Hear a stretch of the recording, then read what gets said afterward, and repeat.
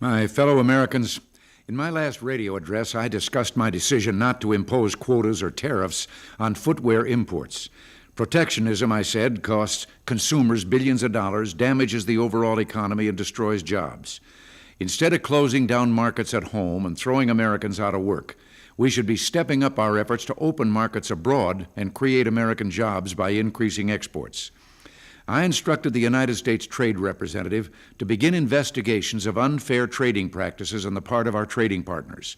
We have the authority to counter unfair trading practices by initiating investigations, entering negotiations, and taking active countermeasures if those negotiations are unsuccessful.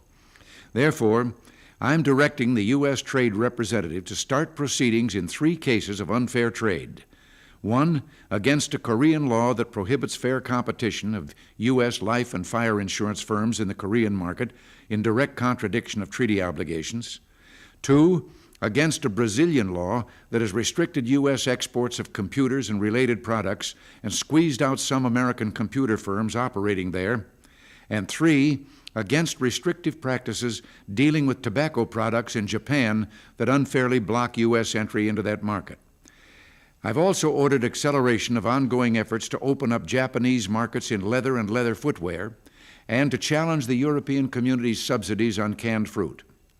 On these 2 cases, we're setting a deadline of December 1, 1985. I have directed that a list be prepared of countermeasures which will be taken if these disputes are not resolved by then. We hope that through these negotiations we will be able to convince our trading partners to stop their unfair trading practices and open those markets that are now closed to American exports. We will take countermeasures only as a last resort. But our trading partners should not doubt our determination to see international trade conducted fairly with the same rules applicable to all. I'm committed to and will continue to fight for fair trade. American exporters and American workers deserve a fair shake abroad, and we intend to see they get it.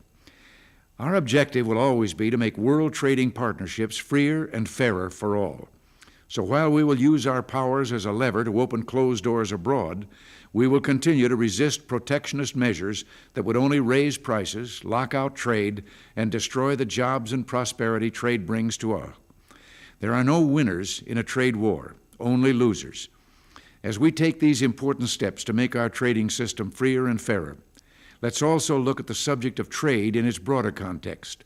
Some point to our trade deficit with alarm, but our share of world exports has not declined.